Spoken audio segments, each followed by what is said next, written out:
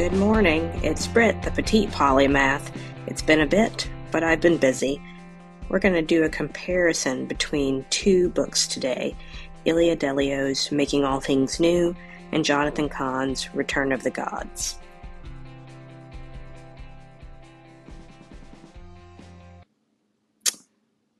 So hello everyone. It has been a bit, and this is an experiment because I'm wearing some wireless headphones, which apparently there's a speaker somewhere. I don't really know where it is. So we'll see if I can hear myself, and if it works, you will get this recording, and if not, I'll have to do it another time. But anyway, I've been thinking about this episode for a bit. My mom had sent me a book and was like, oh, you should do an episode on this. Mind you, I don't even think she really even listens to my podcast, so I found this very amusing. And I typically don't read like religious books by people that are alive that I don't know personally, just because people disappoint you and then you say something that you can't take back and then you find out they were horrible and,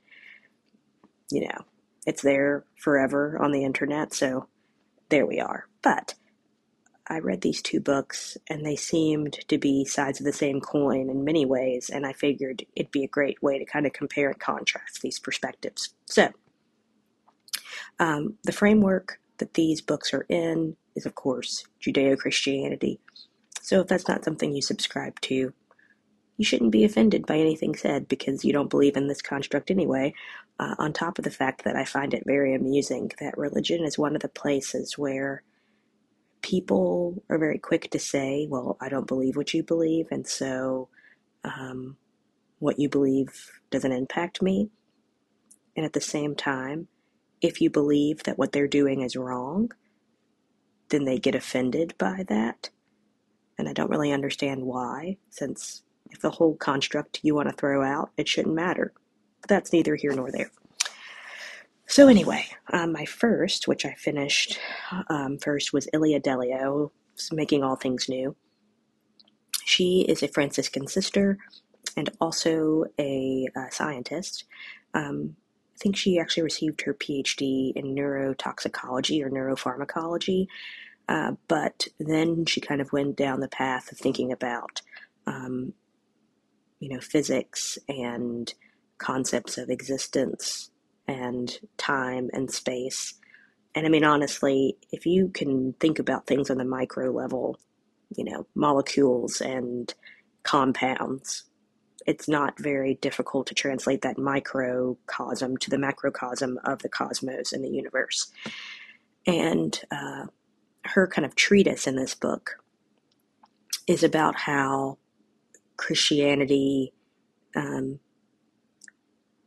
was this way of God, revealing himself in the world. And then that when the religion of it became, kind of a state religion, politics attached to it by Constantine, the Christianity that Jesus brought into the world ceased to be what we would know it as, mainly just because of the human corruption of institutions, right? And she kind of gives you this background because she, being a scientist but also being a Christian, she has no beef with evolution. She has no beef with the Big Bang Theory. She thinks these things totally fit into the construct of a benevolent, omniscient, omnipresent God. As somebody who believes in the Trinity, this Christian aspect of God the Father being non-corporal, right? So he is an entity that surpasses gender, that surpasses matter, that surpasses time. It would be like, from a philosophical perspective, like you can't compare being a creature, whether that's human or animal or plant, with being God. And so when we say that God surpasses what it means to be a person, like our creatureliness is completely in a different category. And this is important because this comes up again with Jonathan Kahn's Return of the Gods. But this is the Christian belief of God, a God that is not like man at all, man in the universal sense.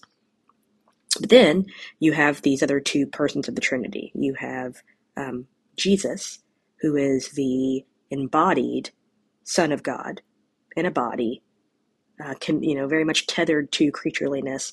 And that's very important because through that, God then can empathize and understand our plight because he lives this out on this planet and, does all the things it is to be human, like born of a woman, goes through puberty, gets a paper cut. I don't know, maybe not a paper cut since there wasn't paper like that back then, but probably stubbed his toe, probably twisted an ankle, lost teeth, had bad breath, all the things. And, then dies a horrific death, unjustly, by the powers of the world he's in, but then is resurrected in a non-corruptible body and eventually ascends back to heaven to intercede for the humans he's left behind, right? And he says this is necessary so that the Holy Spirit, which is the third person of the Trinity, who is like the animus to every believer and is present in this planet everywhere at all times, whether we acknowledge it or not. This is the first, like Jesus leaving the earth is the first time that God is present everywhere all the time on the planet, like animating people. That's the concept of Christianity, okay? So this is happening, of course, in the Middle East, and the Great Commission is that these disciples are sent all over the world to preach this gospel, and you see this happen. Like you've got Philip, who goes to Africa. You have Thomas, who goes to India. You have Paul, who goes all throughout Greece and Italy, and eventually, of course, the faith is spread abroad. But then at some point, people marry this to politics, and things go a bit haywire. You have the Holy Roman Empire. You have the creation of the Roman Catholic Church, as opposed to like the Eastern Orthodox Church, as opposed to like the Ethiopian Orthodox Church, right? And the Christianity we know today, in all of its forms, can be traced back to these places. So you have empire in the name of God, which, if you really like read the Gospels and even the New Testament, is completely counter to what faith is supposed to be. And in the wake of all this, you have the discoveries in science that are in direct opposition to the church's need to hold on to power. And there is repression and there is persecution because of this, okay?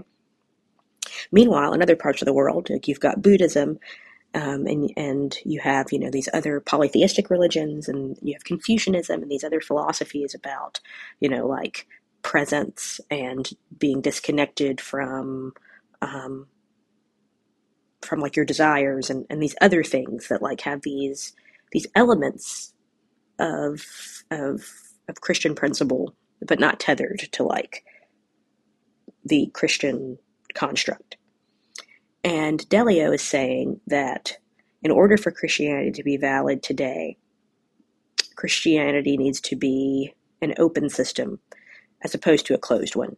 And that the church, which, for the record, for people who don't like church, the church being something that Jesus institutes, which he says when he's on the planet. So people who don't like the church and say they like Jesus, that's incongruent. The concept is that the church is a body of people, imperfect, but striving towards one commonality, which is like the spreading of the gospel, which is actually just good news that like God loved you and wants to reconcile you back to him. That's it. That's it. And what that looks like is like, evident if you read the Gospels. So Delia is saying that like that unification, like making all things new, is the heart of the gospel, the heart of why God even did this whole thing. And that our free will is connected in that, and that overarching outside of time is this drive towards everything in the cosmos being reconciled back to himself. So that is Ilia Delio, okay? It's a really beautiful book. It made me think a lot about the ways that Christians operate in a world that doesn't, I don't know how to say it, doesn't consider it like applicable, but it's very applicable to what we experience. So that's it. Then you have Jonathan Kahn. So Jonathan Kahn, Messianic Jew, um, he writes this book, The Return of the Gods, and his treatise is um, what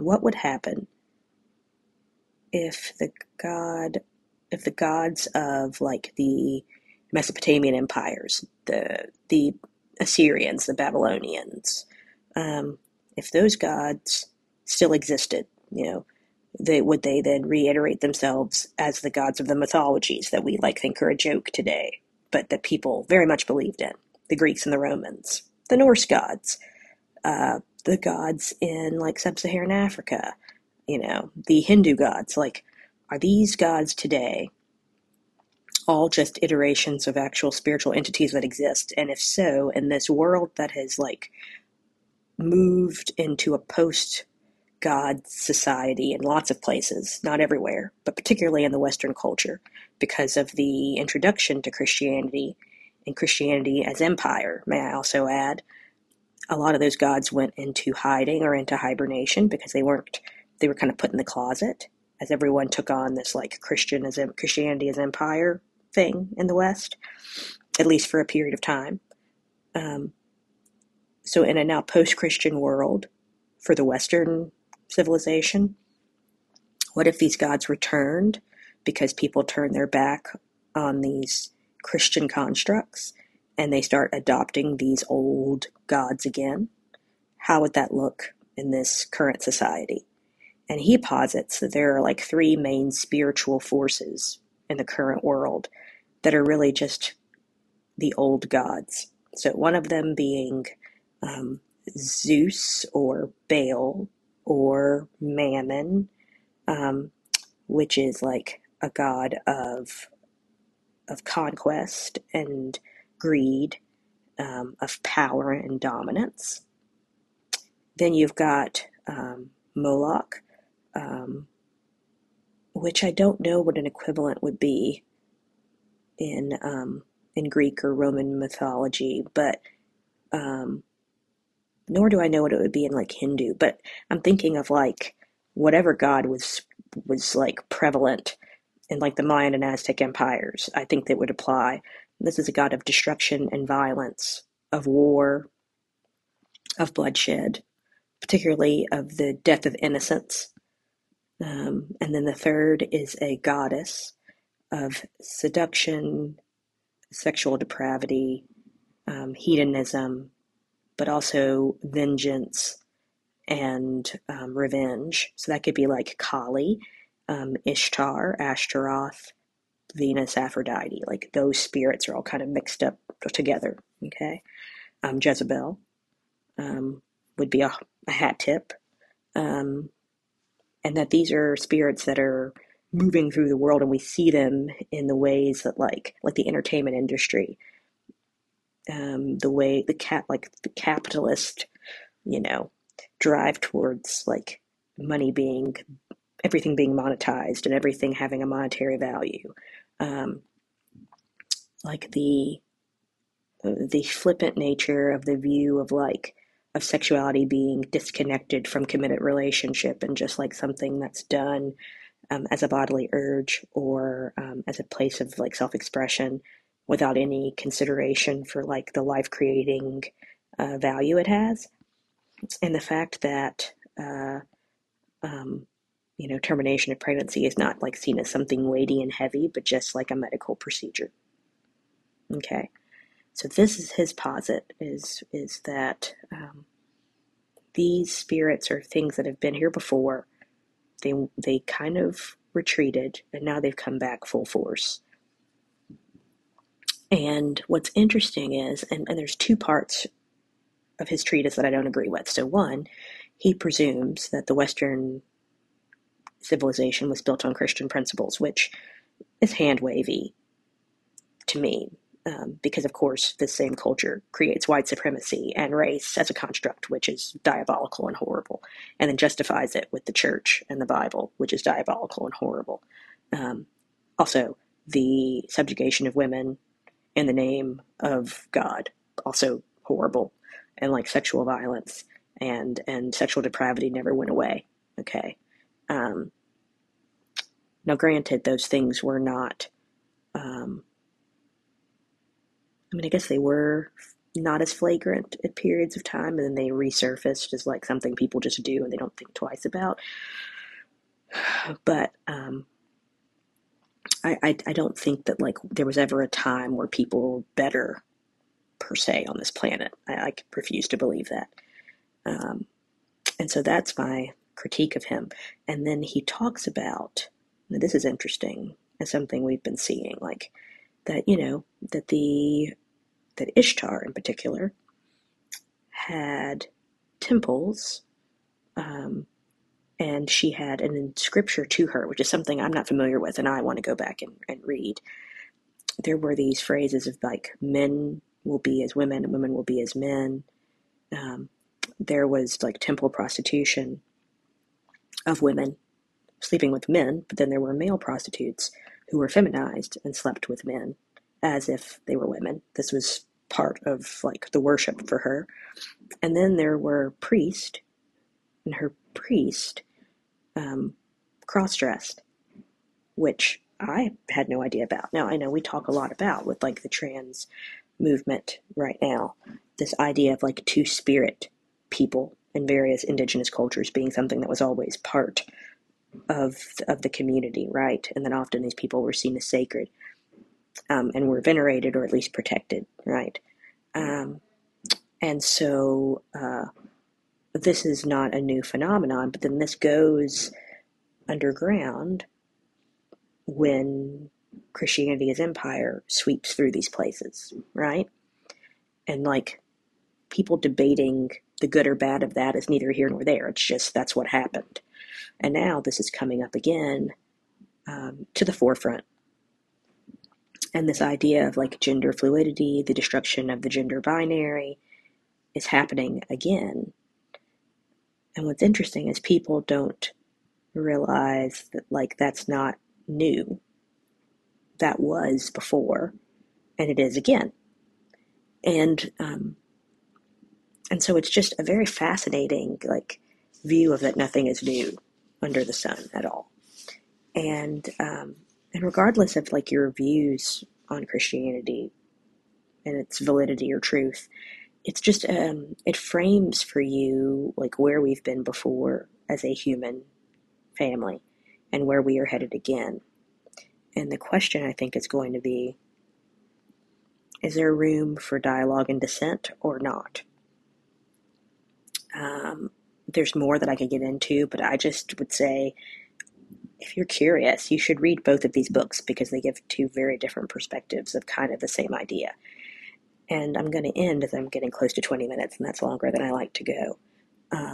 The point about God being not like man is very important here because that's the difference in Christianity and all these other entities. These spiritual entities are fickle, they're lustful, they're greedy, they're vengeful, they're selfish, they're immature, they're petulant. The Christian God doesn't operate like that. Like, and if you read Scripture in its context, or if you see the way that Jesus moves through space, it is so counter to any other God. It just is. There's like no other way to describe it. And when I say God, I mean like, the God that is known as Yeshua, the God who is known as Allah, like that God. So it's just a fascinating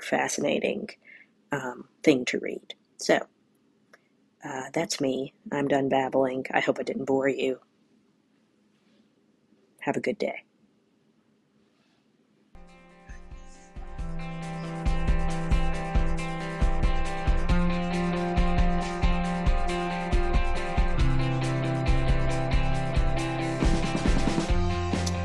So I hope you enjoyed this episode today, and have a great rest of the week.